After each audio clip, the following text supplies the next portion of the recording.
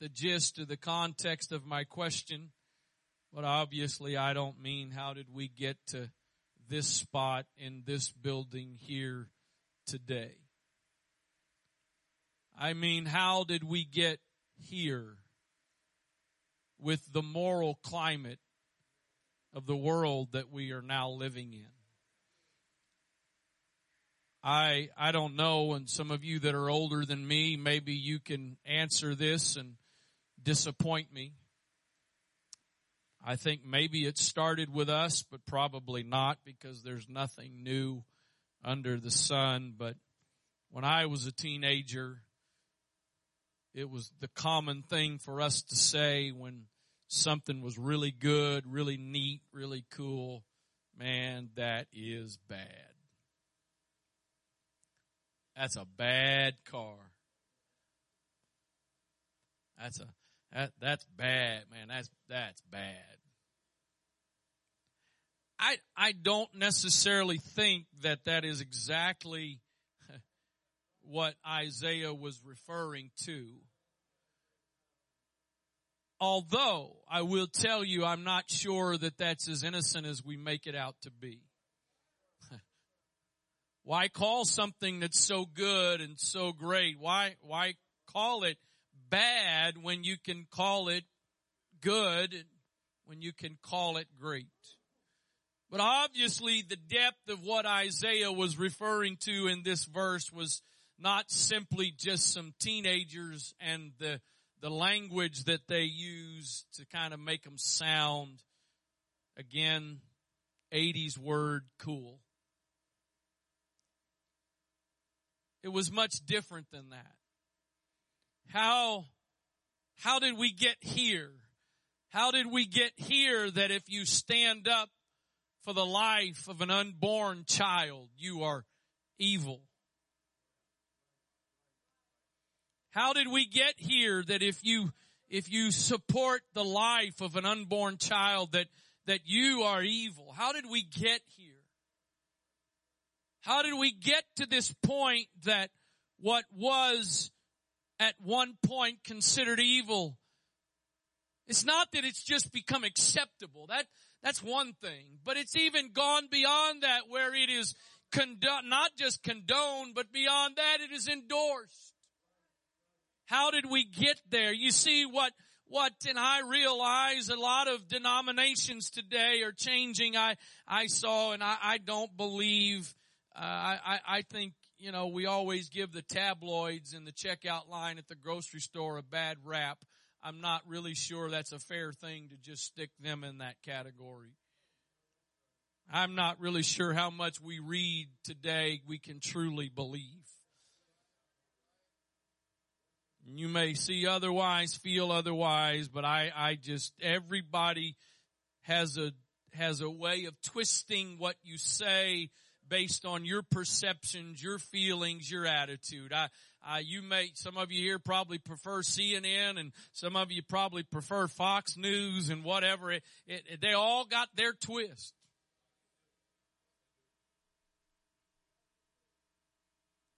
And so I don't know, but I read where there was supposedly a pastor of another denomination who is quoted as just recently telling us that we can't really trust the Bible. How did we get here? How did we get to that point? And there are things that, if you're a guest today, I'm not going to get all into it, but there are some things that as apostolics we stand for, we believe in. We believe firmly that there is sin, and that sin is sin. Sin was sin, sin is sin, and sin will be sin. Call it whatever you want to call it. The Bible calls it sin, and the Bible trumps any terminology that we may come up with.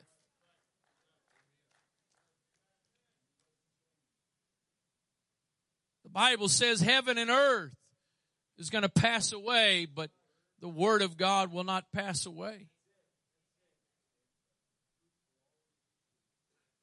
And so now there are things that we as apostolics stand for, that we are labeled unkind names for, that there are people sitting in this room that are old enough that you can remember when it wasn't a religious thing to be opposed to those things, that our society, our culture stood against those things. We now are labeled as extremists and religious fundamentalists and judgmental and whatever for things we still hold out believing in, that my grandmother, who is about to turn 90 years old, when she was my age and younger, that was the way that our culture felt about things. But now, not only has our culture switched and embraced so many things, but even now the church is changing what it believes and what it thinks the Word of God says and modifying and altering it. There is no cut option for the Word of God. You do not cut and paste or cut and get rid of what you don't like. And Isaiah says there, hold on, those of you that call evil good, and then you call good evil, and you put darkness for light and light for darkness, and you replace bitter for sweet and sweet for bitter. Reached a point where some of the most popular video games today are games in which you are purposefully breaking laws. That's the game. That's the goal of the game is you are breaking laws. And so all of that becomes common to us. And what we used to consider evil, we now call good. What we used to think of as being bitter is now considered sweet. How did we get here? How did we get to this point? How did we get to the point where a nation that on all of our currency is the statement, in God we trust? How did we get to the point now that if you trust in God, you are there's something wrong with you? If you put your faith in God, if you stand upon this book as the eternal, unchanging, forever settled Word of God, that you are now some kind of crazy. How did we get here? I've come to tell you today, I believe under the direction of the Spirit of the Lord, that there really is an explanation. You may sit today and think, how did we get to this point? I don't understand how, but I can tell you there is a clear explanation of how we got here.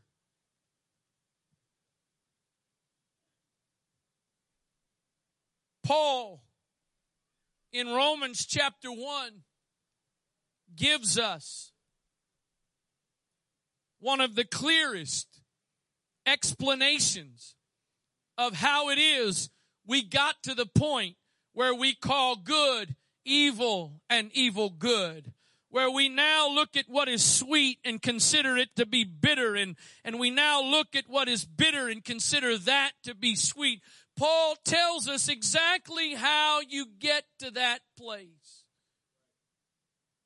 For the sake of time, I'm going to read to you just mostly from the New Living Translation. There'll be a couple of verses in which I'll read a couple of other translations. I do that simply because it puts it in a little more understandable language that we understand today a little bit better perhaps than some of the way the King James says things. And so Romans chapter 1, I'm going to start reading with verse number 1. And it says this: this letter is from Paul, a slave of Christ Jesus, chosen by God to be an apostle and sent out to preach his good news. God promised this good news long ago through his prophets in the Holy Scriptures. The good news is about his son Jesus. In his earthly life, he was born into King David's family line, and he was shown to be the Son of God when he was raised from the dead by the power of the Holy Spirit. He is Jesus Christ our Lord. Through Christ, God has given us the privilege and authority as apostles to tell Gentiles everywhere what God has done for them so that they will believe and obey Him, bringing glory to His name. And you are included among those Gentiles who have been called to belong to Jesus Christ. I am writing to you all in Rome who are loved by God and are called to be His own holy people. May God our Father and the Lord Jesus Christ give you grace and peace. Now, in the New Living Translation, and I don't know if it's showing up there on the screen or not, but it'll give you some headings for sections in the chapter. And the heading for this next section, starting with verse number 8, is God's good news. So Paul goes on to say, let me say first that I thank my God through Jesus Christ for all of you, because your faith in Him is being talked about all over the world. God knows how often I pray for you. Day and night I bring you in your needs in prayer to God, whom I serve with all my heart by spreading the good news about His Son.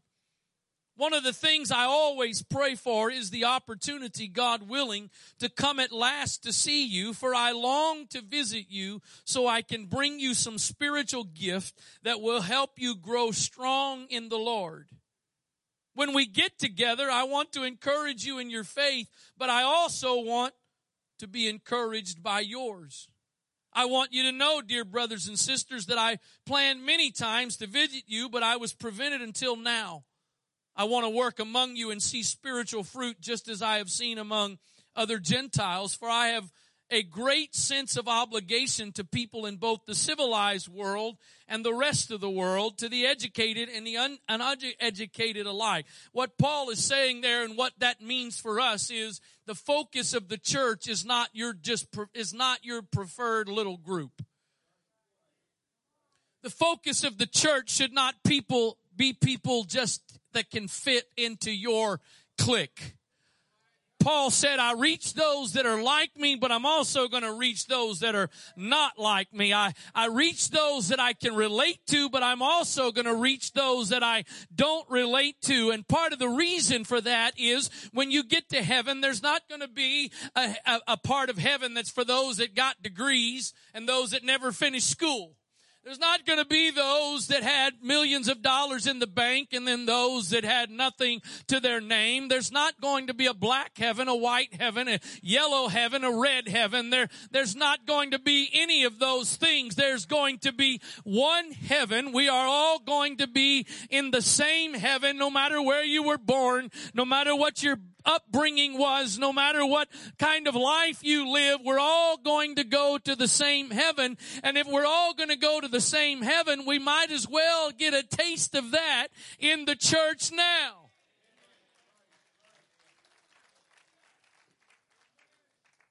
I believe that a church should be reflective of the community that it's in. If you're in a community that is only one single culture, okay. And there are a few remote places where that's kind of like that. But most places, that's not the case. That was really not in the notes, but it's too good to pass up. I'll read that verse again. I have a great sense of obligation to people in both the civilized world and the rest of the world, to the educated and uneducated alike. So I am eager to come to you in Rome too to preach the good news, for I am not ashamed of this good news about Christ. I was hoping for a few more amens on that one. Anybody feel like Paul? Or rewind the tape. Take 2. For I am not ashamed of this good news about Christ.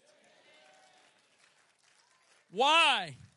Why am I not ashamed? Because it is the power of God at work, saving everyone who believes, the Jew first and also the Gentile. This good news tells us how God makes us right in His sight. This is accomplished from start to finish by faith. As the scriptures say, it is through faith that a righteous person has life. So, according to the New Living Translation, verse number 8 through verse 17 is it's God's good news. But now there is a change in the tone of the chapter. Because he goes from talking about God's good news to now talking about God's anger at sin. And it is in these next several verses of this chapter that we get a very clear answer as to how we got where we are. But God shows his anger from heaven against all sinful, wicked people who suppress the truth by their wickedness.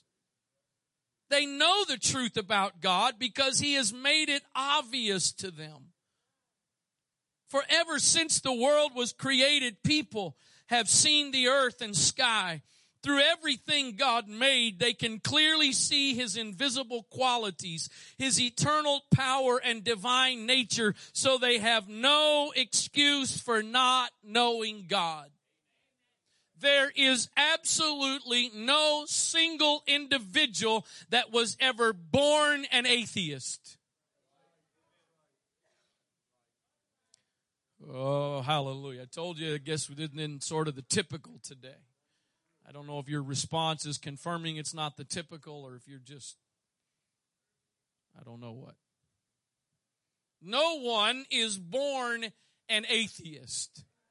You become an atheist. And I'm not saying by any means this is the only explanation, but one of the most common explanations of how someone becomes an atheist is because they go through circumstances in their life that ends up resulting in bitterness, and they ask the question, if there really is a God, and he really is a good, loving, just God, how could he allow this, or how could he do this? And so the way to react or the way to deal with that is to then just simply say, there is no God. But Paul says, and I don't care, and I'll come back to this probably in a little bit. I don't care what the colleges tell us. I don't care what schools tell us. I don't care. Paul says in the Word of God, and again, the Word of God trumps everything, that there is no excuse for not knowing God. The psalmist says, the heavens declare the glory of God, and the firmament showeth his handiwork. Yes, they knew God. They knew God. But they wouldn't worship him as God or even give him thanks. And they began to think up foolish ideas of what God was like. As a result, their minds became dark and confused.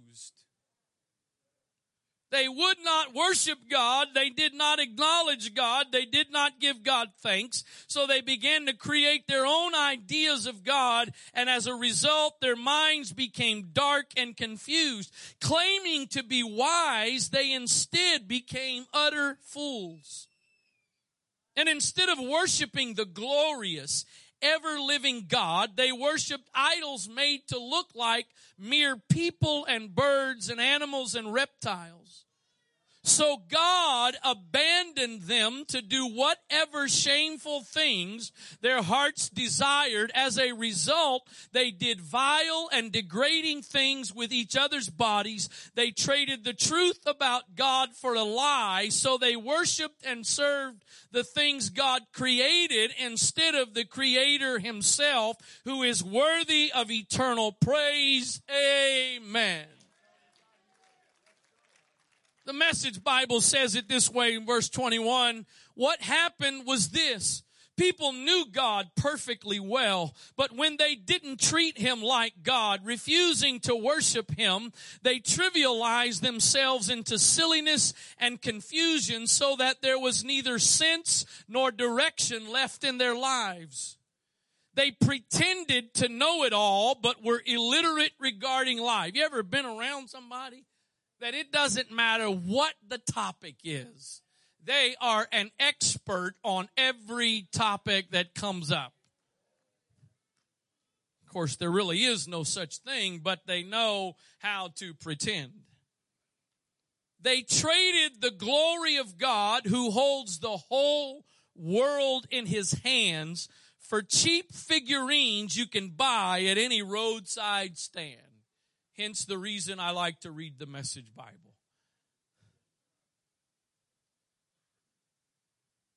So God said, in effect, if that's what you want, that's what you get. It wasn't long before they were living in a pig pen, smeared with filth, filthy inside and out, and all this because they traded the true God for a fake God and worshiped the God they made instead of the God who made them, the God we bless, the God who blesses us. Oh, yes, that there, my friend, is the explanation as to how we got to where we are today. Because we have communicated to God, we don't want you in our knowledge. We don't want you bothering us. We don't want you confining and restricting our lives. And we have reached a point where we have communicated that enough to God that he says, I'll tell you what, if that's the way you want it, and you don't want me bothering you, and you don't want me hassling you, then I'm going to give you a break. But just know there's going to be consequences that come as a result of me freeing you to do whatever you want to do without a guilty conscience.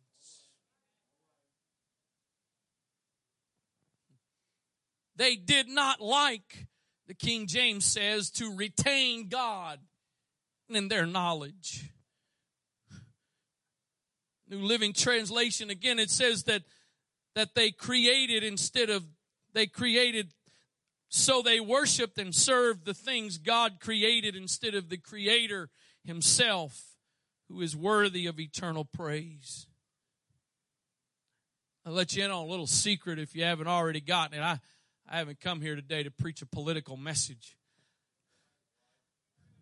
And ultimately, I'm not here today to preach to you about the country we're in. I'm just trying to set the hook. Because the idea is to bring it down to home today. How did some of us get to where we are? How are some of us now in the condition that we are in?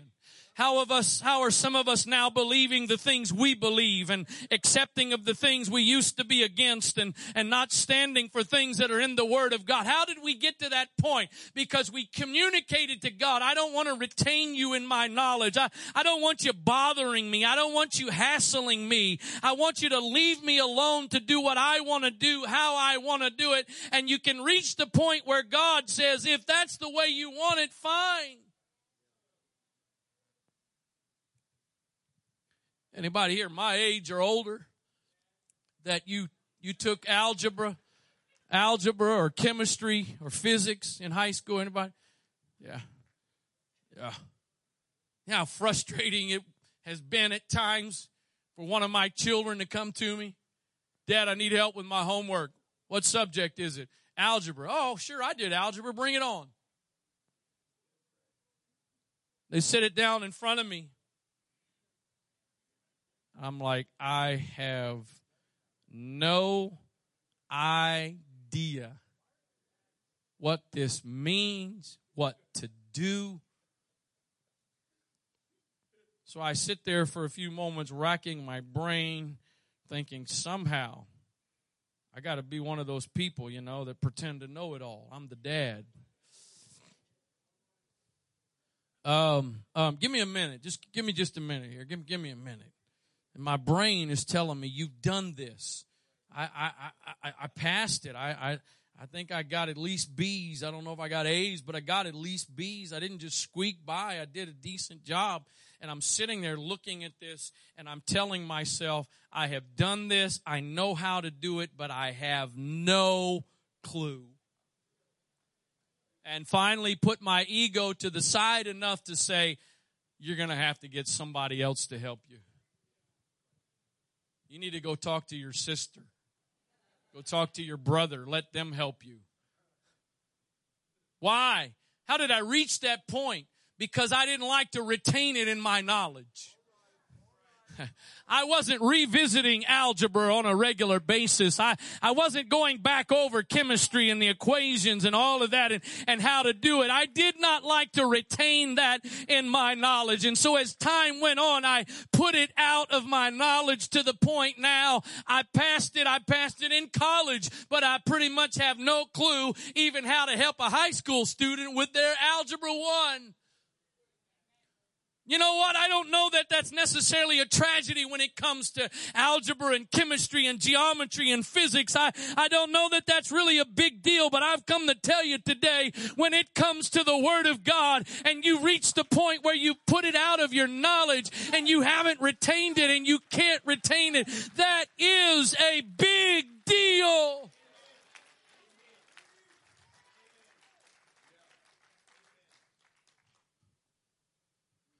Have you ever reached the point, hopefully not with something of moral significance or, right and wrong per se, but you ever reached the point with your kids trying to get them to do something and finally you're just, forget it. If you're okay for whatever, I'm not going to keep bothering you. I'm not going to keep nagging you.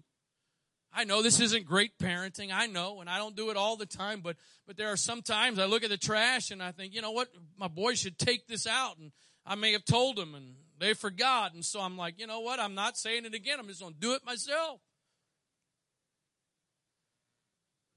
God can come to the point where He's been sitting on next to you, tapping you on. You really shouldn't. That's not good. The outcome of that's not going to be very good. The results of that are not going to be very good. And I think sometimes we treat God like a fly. Leave me alone. Don't bother me, God. God just, and the problem from a human perspective, the problem is God is not a yeller or a screamer. We shouldn't be yellers or screamers, but let's be honest. If you're a parent, if you've never one time raised your voice at your child out of frustration, I don't know why you're here today. You ought to be in heaven already.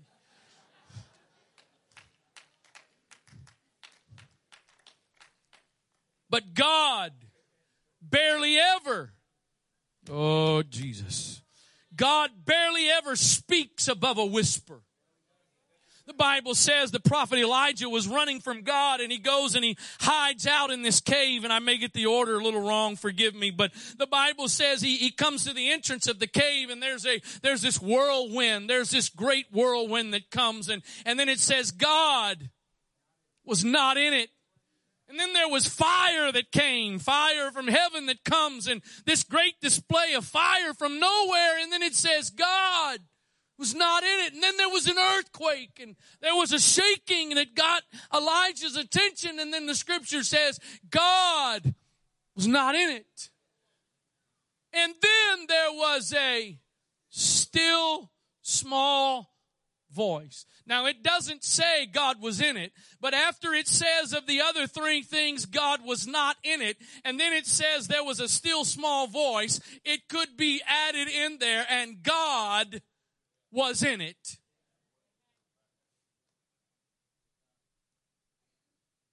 So I challenge somebody today, if you're heading down the path you want to walk, living the way you want to live, and saying, you know what, God's not doing anything, God's not, it may be because He's speaking so quietly, so gently that you're not hearing Him, but the chances are He's speaking. You just may have to stop long enough and get rid of the other noise long enough to be able to hear it. It's kind of like that radio most of us had when we were younger. And you had to there was no turning it directly to 95.1. Boom, you're there. You didn't just turn it to 91.9 and you're there. You had to work the dial. You had to move that thing back and forth a little bit to tune in. Can I tell somebody today, God offers no digital radios. God has not upgraded to digital radios. He's still back with that old radio where you got to turn the dial. And a lot of times, if you don't get it just right, there are other voices that are talking at the same time. You've got to tune in to hear that voice. But you can also reach the place where you tell him, God, I don't want to hear it. Leave me alone to do my thing my way. And he will finally say, if you don't want me bothering you, then guess what? I won't bother you. Verse 26, that is why God abandoned them to their shameful desires. Even the women turned against the natural way to have sex and instead indulged in sex with each other. And the men, instead of having normal sexual relations with women, burned with lust for each other. Men did shameful things with other men. And as a result of this sin, they suffered within themselves the penalty they deserved. Since they thought it foolish to acknowledge God, he abandoned them to their foolish thinking and let them do things that should never be done. Oh, Jesus. Wuest's translation says that verse this way: God gave them up to a mind that would not meet the test for that which a mind was meant. They reached the point that God says, you don't want your mind to work the way I intended for it to work, so guess what? You've convinced me. I'm done. Have it your way. It's a scary thing, folks, when God uses Burger King's motto on you. It's not a good day when God gives you the Burger King saying. It's a really bad day when God steps back and says, okay, have it your way. What he's saying is, you have proven to me so much that you don't want me bothering you, and you don't want me causing you to consider your ways, and you want me to leave you alone, so have it your way.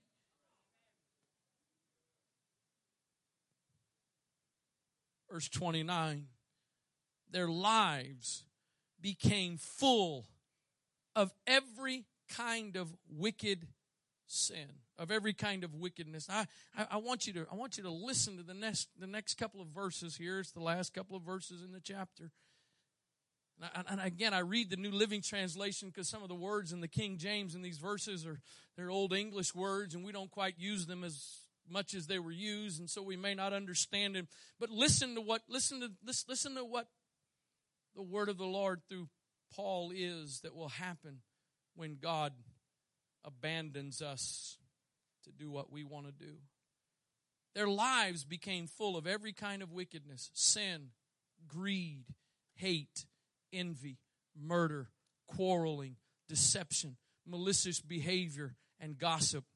They are backstabbers, haters of God, insolent, proud, and boastful. They invent new ways of sinning. They invent new ways of sinning. Oh Lord, I think all the little kids are here. We got some teenagers, or some of these teenagers here, based on the world, unfortunately, they're being raised in. They know more than I do about some things. It's not good enough anymore just to have relations with another person outside of marriage. Fornication, what the Bible calls it. We invent new ways, so now we incorporate technology.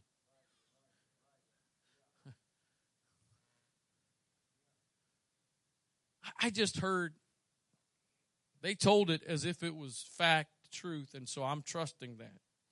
I was listening to 95.1 on Friday. I think it was Friday. Timothy and I were riding in the car. We were at men's conference. And they were talking, the host at that point, he was talking about the fact that sometimes he just stays home to watch church online, his church streams. And so he just stays home. It's easier. It's more convenient. So that's not why we stream, just in case you missed that memo.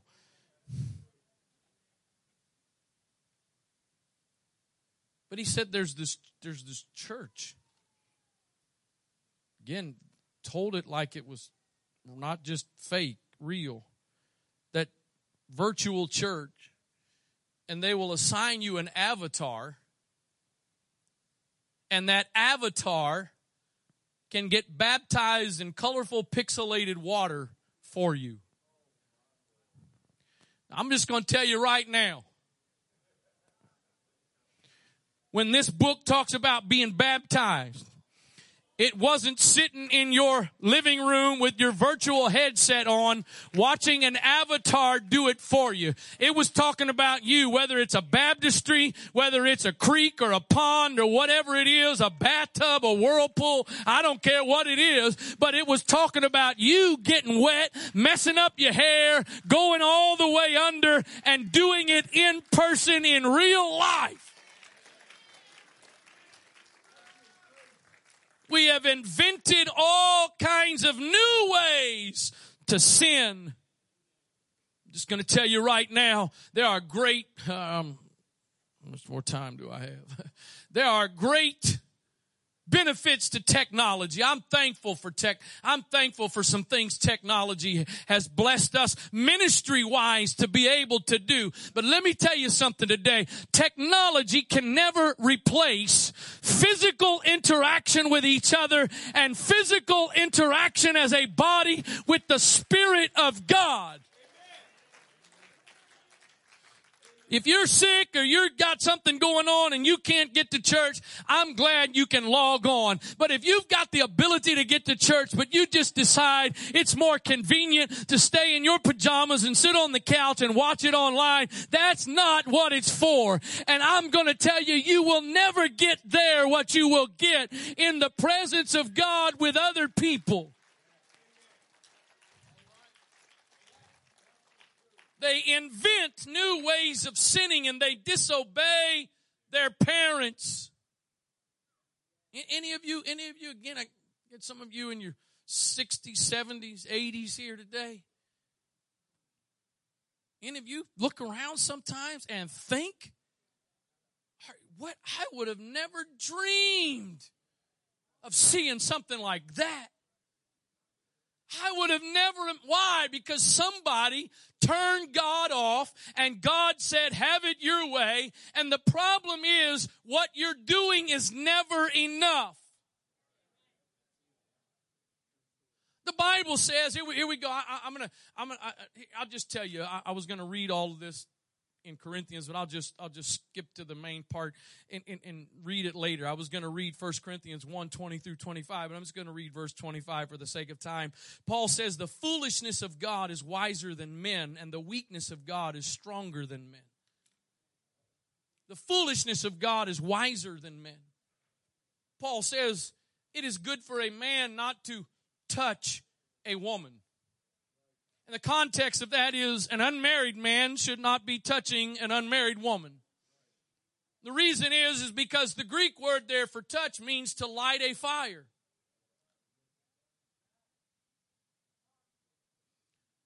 It's common, based on the wisdom of the world.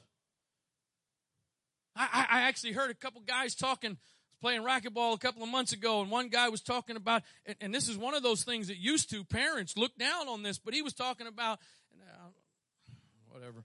He was talking about his son and at that point, future daughter-in-law who had been living together for several years, and he said, I think it makes sense just to, kind of try it on for a little while. You take a car out for a test drive, you go try to drive a new car, you go walk through a house before you buy it, right? Let me tell you something, a human being is not an object. And according to this book, you don't take a female for a test drive, fellas, if she's not yours. And you don't take him for a test drive if he's not yours. The Bible, oh Lord, I told you this is not typical Sunday morning, but I'm in it. So the Bible calls it fornication.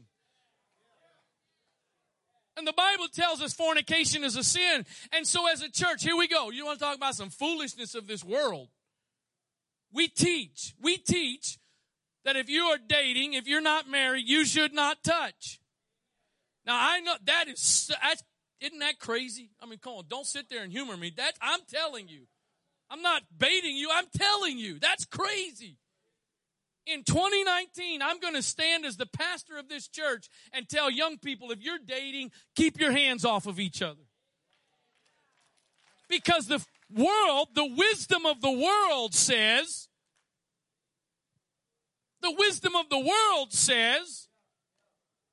do whatever you want to do, whatever makes you happy. Why? Because you know what? The most common God most of us have created, it's not an idol. It's not an object. Most of us, the biggest God we've created that was a creation of His hands is ourselves.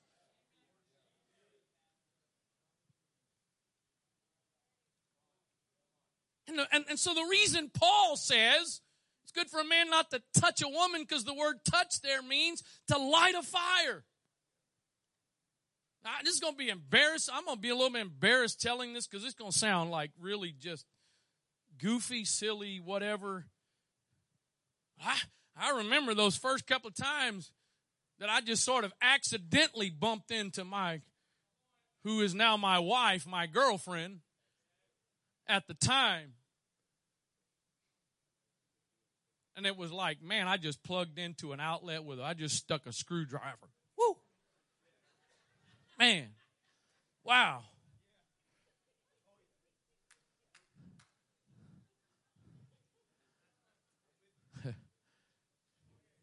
And then, man, woo. I got to tell you, I long past the point of being, oh, Lord. Timothy and Elizabeth, y'all can leave for 5 minutes. Come back. I have long passed the point where I am satisfied by an accidental touch. Because that reached the point where there was no longer any electricity flowing when an accidental touch happened. And I had to move to the next step. And that lasted for a little while, but then that wasn't good enough. Oh boy. If you're a guest today, I promise you, this is not normal Sunday morning diet. Here we are. I struggle greatly with two people getting engaged and being engaged for a couple of years. Because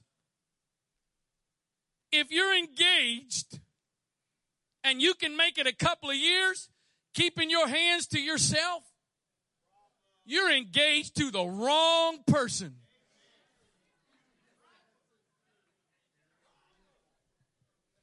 If y'all can be engaged and just stay to yourselves, somebody messed up big time. You got the wrong person.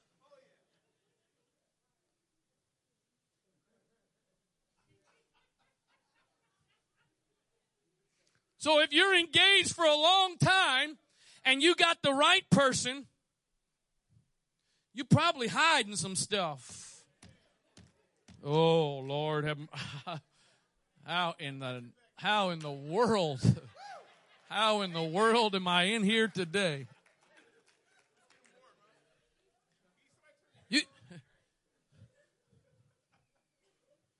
If you don't have enough fire for some temptation when you get engaged, you ain't got enough fire to keep you married.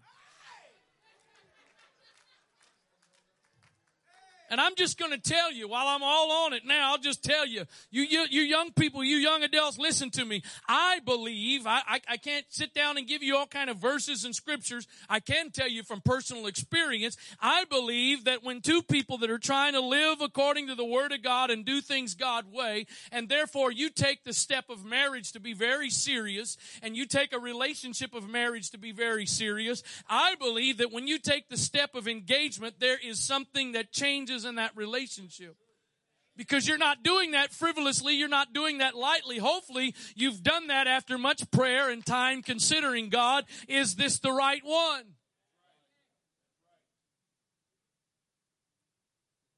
And I'm just going to tell you, the challenge that I had of keeping my hands to myself pre-engagement was much different, because there's part of me that thinks, well, you're going to be mine, so Don't work that way.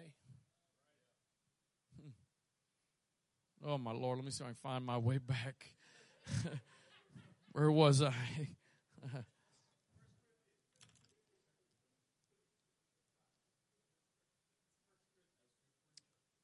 They refuse, verse 31, Romans 1, they refuse to understand. They refuse to understand. It's not that they can't. They refuse to understand. They break their promises. They are heartless and have no mercy. Is there anybody that would argue with me that verse 29, 30, and 31 are an absolutely perfect description of the world we are living in today? Verse 32. This is what's amazing. They know God's judgment or justice.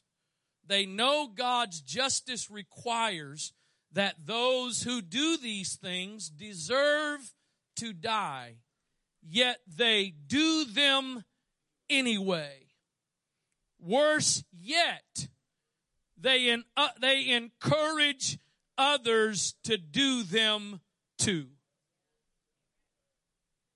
They take pleasure in others doing them as well. They not only do them, but they encourage others to do them. Is that not the world we are in 2019, where we not only have people that take pleasure in doing what violates God's word, but they also like to encourage others to be involved in it? The Message Bible says in that last verse, they give away rewards or prizes to those that mess up the best. That's a little bit of a paraphrase. We celebrate those who do the best job at violating the Word of God. We celebrate them. The scary thing is when there's those of us that know the consequences, and yet we ignore it and we do them anyway. How did the world get there? But how did us as individuals get there in some of our lives? Because we communicated to God. How does a person who has sat in an apostolic service and spoken in other tongues, not made up, not forced, not produced, spoken in other tongues and firmly believe that what they did was a supernatural thing, how do they go from that point to then denying the very existence of God? Not denying the experience, just the experience, but denying that there's even a God. Because they did not like to retain him in their knowledge. And he finally says, if you don't want me there, I'm done. Have at it. Do what you want to do. Live how you want to live. I'm going to leave you alone to just enjoy it all. But just know, the wages of sin is. Not might be, not possibly, but the wages of sin is death. Hebrews tells us there's pleasure in sin. There is pleasure in sin. There is pleasure in sin. Unfortunately, that's not all there is to the verse. Because it goes on to say there is pleasure in sin, but it is for a season. A season. Anybody here, summer's your favorite season? Anybody? A couple hands. How many of you, spring is your favorite season? I got really bad news for you. It's almost over. And it don't matter how much you like spring, it's over. Doesn't matter if it's your absolute favorite time of the year, it's over. If you like summertime and that's your favorite, I got good news for you today. Give it a couple more days. It's almost here. Just hang on a few more days. It's about to be here. But I got bad news for you.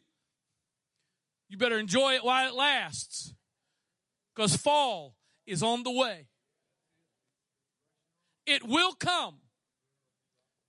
It will come. because it only lasts for a season. I realize you may be in a longer season than somebody else.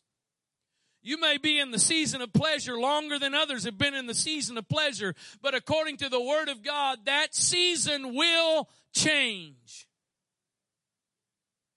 So what is, for you and I, the antidote to not retaining God in our knowledge? What is the antidote for us to not giving in to the ways of this world? What is the antidote for us to not coming under the pressure that it is foolishness to believe this book?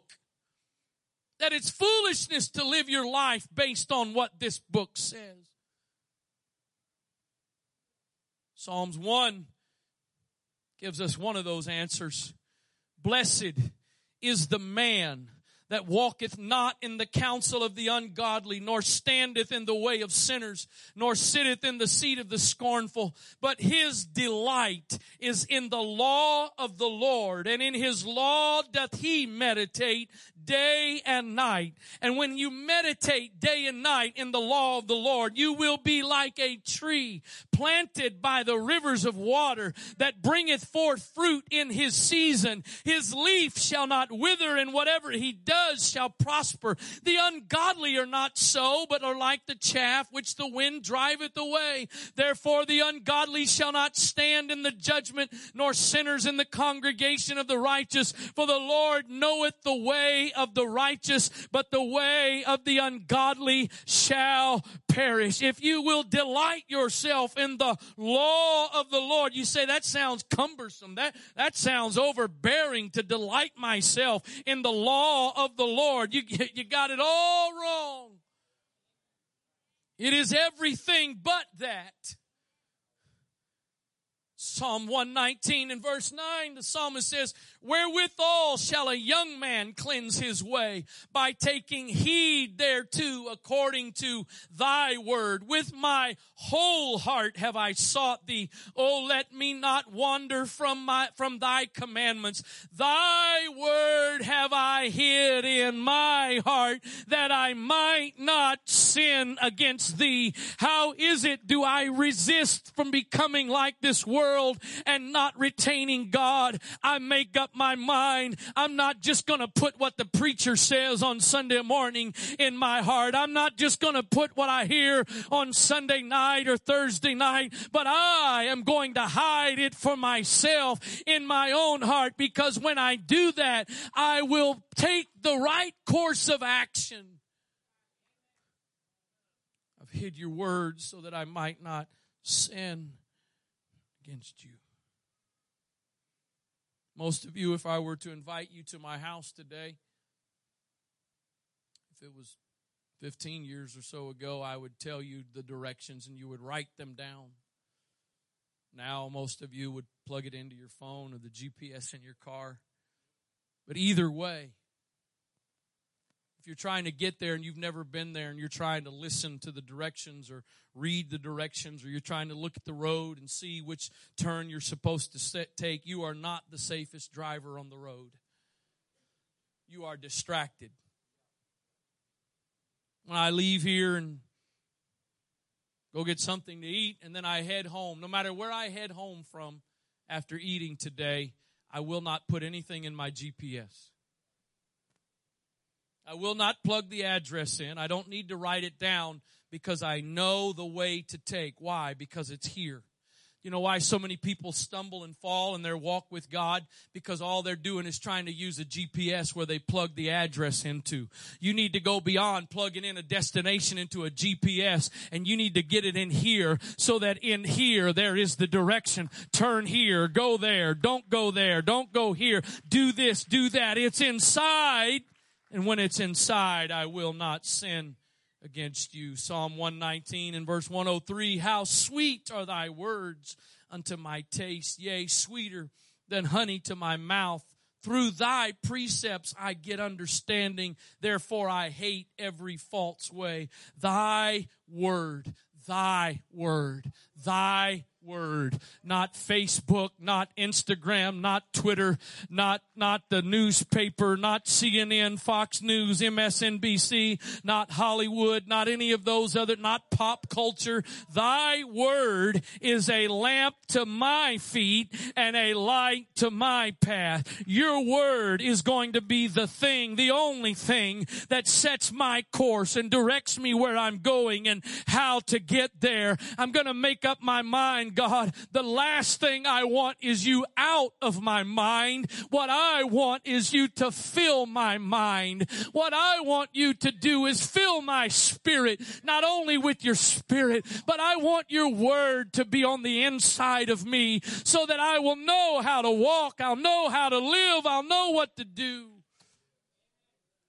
Last verse, Paul says in Ephesians 5:26, talking about a glorious church, that the Lord would sanctify it and cleanse it by the washing of water by the word. The washing of water by the word. It is the word of God that washes my mind. It is the word of God that clears my vision. It is the word of God that allows me to think clearly and see clearly. Washed by the washing of water by the word. What I preach today, in fact, hopefully what I preach every time I preach, according to the world, is foolishness. I actually hope that everything I preach, everything I teach, I hope every single thing from the world's perspective is foolishness. Because Paul says, the foolishness of God is greater than the wisdom of men. The foolishness of God surpasses the wisdom of men.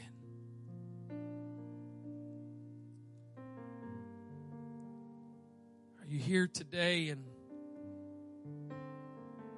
if you're willing to be honest with yourself and with Jesus, would you have to acknowledge, you know what, I've been trying, at least in some situations, maybe not in every area, but I've been trying, at least in some situations, to put God out of my mind. There are people been raised in the church, and then they go a different direction, and they then refer to everything they used to believe and everything they used to do as just being brainwashed.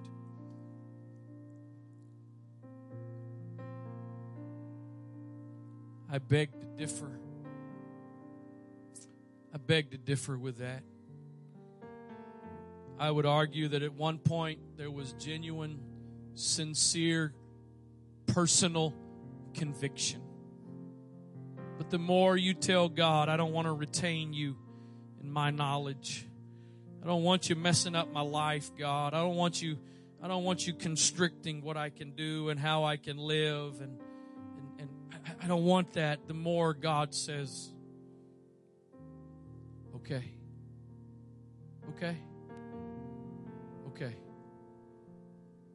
I'm not going to keep bothering you. I'm not going to keep hassling you. I'm not going to keep convicting you. I'm just going to let you do what you want to do and have it your way.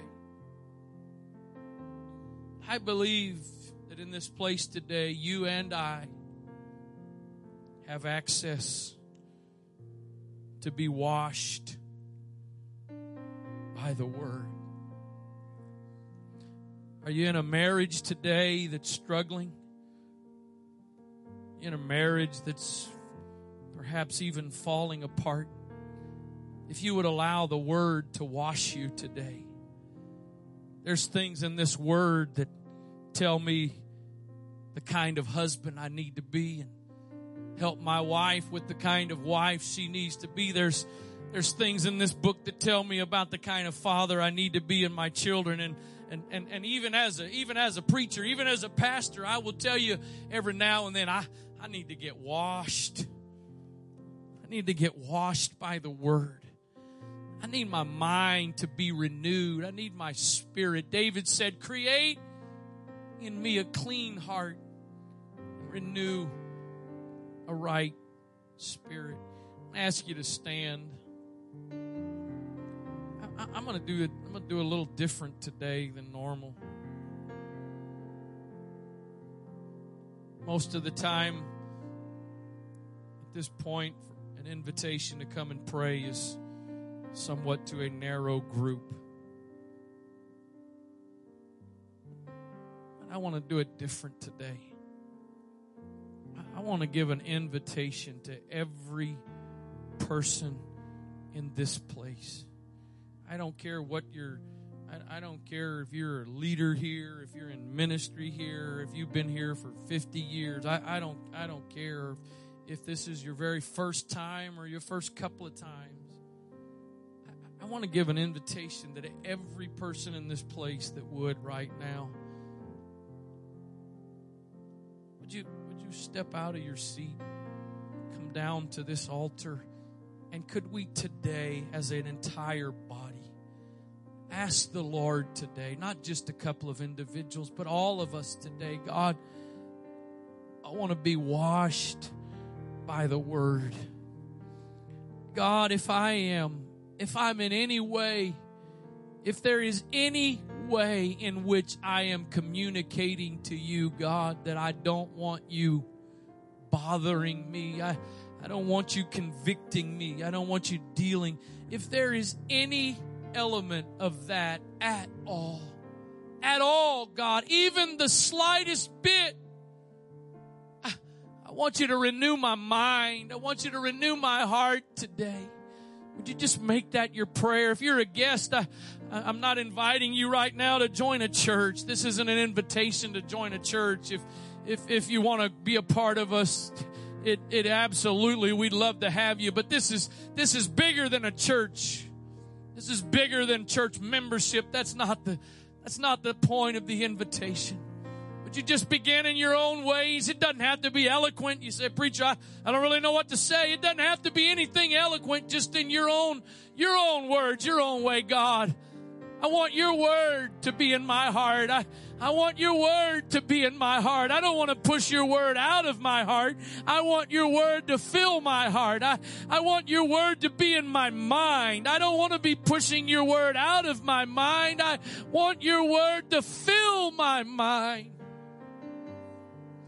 God, I don't want to live in a way that I push you out so much that one day I reach the point and I ask the question about myself. How did I get here? How did I get here? And for the simple explanation of that to be the fact that I just continued to push you out of my knowledge, out of my mind. Somebody make a fresh commitment to the Lord today. God, I'm going to hide your word in my heart. I'm going to fill my mind. I'm going to fill my heart with your word. I'm not going to let the words of this world. I'm not going to let the words of my teacher. I'm not going to let the words of my professor. I'm not going to let the words of media. I'm not going to let the words of politician. I'm not going to let the words of the news. I'm not going to let the words on social media be what fills my heart, but I want your word to be what is hid in my heart. There's life. There's life. There's life in your word. In fact, God, that's the only source of true life.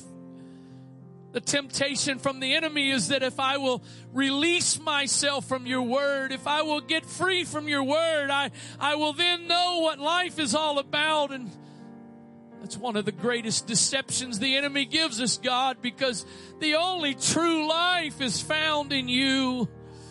The only true life comes through your Spirit, through your word. In the name of Jesus. Why don't you just reach over to somebody nearby you right now, join a hand, put a hand on the shoulder. And let's just, in addition to praying for ourselves this morning, can we just pray one for another right now? God, I pray that you would help my brothers and sisters today, God. I pray, God, that you would help my brothers and sisters today. God, that we would all be washed by your word. That our thinking would be made right. That our thinking would be brought into alignment with your word. We don't want to walk in the counsel of the ungodly, and we don't want to stand in the way of the scornful. We don't want to sit in the seat of the scornful. But we want to delight in your law. We want our delight to be in your law. As the psalmist said, let it be what we meditate on day and night. The wonderful truths of your word. The wonderful truths that lead us to life that come only from your word. Oh, God, help us today. We can't fix the world, God. We can't fix the world, but we can fix ourselves by aligning ourselves with you. We may not be able to change the course of the world around us, but we can definitely change the course that our individual lives are on by recommitting, rededicating ourselves to the truth of your word, that your word alone is going to be the lamp to my feet, the light to my path. Your word is going to be what guides me. Your word is going to be what gives the direction to my life. It's not going to be what culture says. It's not going to be what the popular opinion of the day may be. It's not going to be based on the political climate of the world I'm in, God, but I'm going to let your word be what leads me and guides me, what orders my steps. In the name of Jesus. In the name of Jesus. In the name of Jesus. In the name of Jesus. Hallelujah. Hallelujah. Hallelujah. I want to love your word. I want to love your truth, God. I want to love your truth, the truth that is the way and the life, the truth that is the source.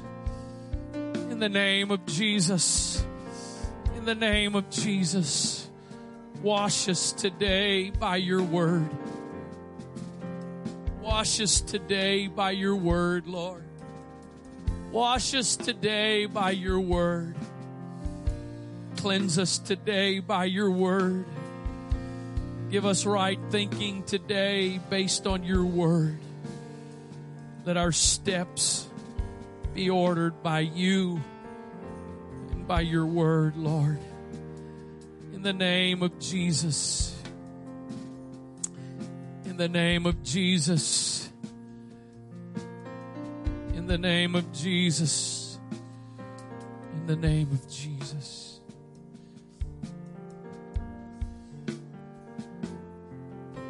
I don't really know that ultimately my personal opinion is I don't know that you can really say that necessarily any age group has it worse than another. Every age group, every season of life, it's got its own challenges and influences.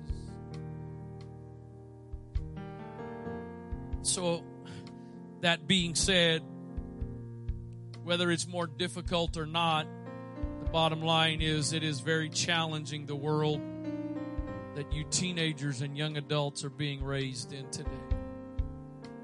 The messages that are being bombarded on your mind from every direction. You no longer sit in a school classroom to learn how to do reading, writing, and arithmetic. You're now told about options for gender and acceptable alternative lifestyles, etc., etc. I beg every one of you teenagers, every one of you young adults today, there's only one path. There's only one path that leads to genuine life. Yes, eternal life, but I don't even mean that right now. I'm talking about life. There's only one path that leads to genuine, fulfilling life. And I know you've got a lot of voices that tell you what you may hear today is complete foolishness. In fact, I would venture to say there's probably a few teenagers and young adults here today that you're even at this moment in a battle of whether or not you're even believing there really is a God anymore. And if you still believe there is a God, you're probably in a struggle believing what actually is the truth about that God. I promise you today, those questions and that confusion did not come from here. It came from voices around you. And if you will decide that this is the path for my life, then as the psalmist said, you will be like a tree planted by the water. And there will be things that come and things that blow through in your life, but you will remain firm. You ever seen a picture of a palm tree in a hurricane? The top of that palm tree can literally be leaning over, touching the ground with the top of it. When the wind stops, the storm passes through, it goes right back. I can promise you there's going to be some days in your life where the wind is blowing you almost over, where the wind is pushing you every direction. But the challenge is to do what the Apostle Paul said, and that is, having done all to stand, stand. And if you will plant your feet on the foundation of the Word of God, there's going to be a lot of things that blow by. There's going to be a lot of things that come and go, but when it's all said and done, you'll still be standing strong, and you'll still have life and life more abundantly. Father, I pray again that this would not just be a sermon that filled time in this service. But God, I am asking you that somehow this message today about your word would be solidified in our hearts, our minds, our spirits. That it would produce in our lives what it is you desire for it to produce. Lord, I rebuke the devourer that would try to come and steal the seed that has been sown today before it has the ability to take root and produce. I come against the devourer in the name of Jesus Christ. Let this seed, let this word be sealed in every heart, every mind, every spirit in this place today, in the name of the Lord Jesus Christ. In Jesus' name. In Jesus' name. God bless you. Thank you so much for your responsiveness this morning. Again, if you're a guest today, thank you so much for being with us, and we hope to see you again another time. God bless you. Shake hands with somebody, greet somebody. If you don't know them, introduce yourself.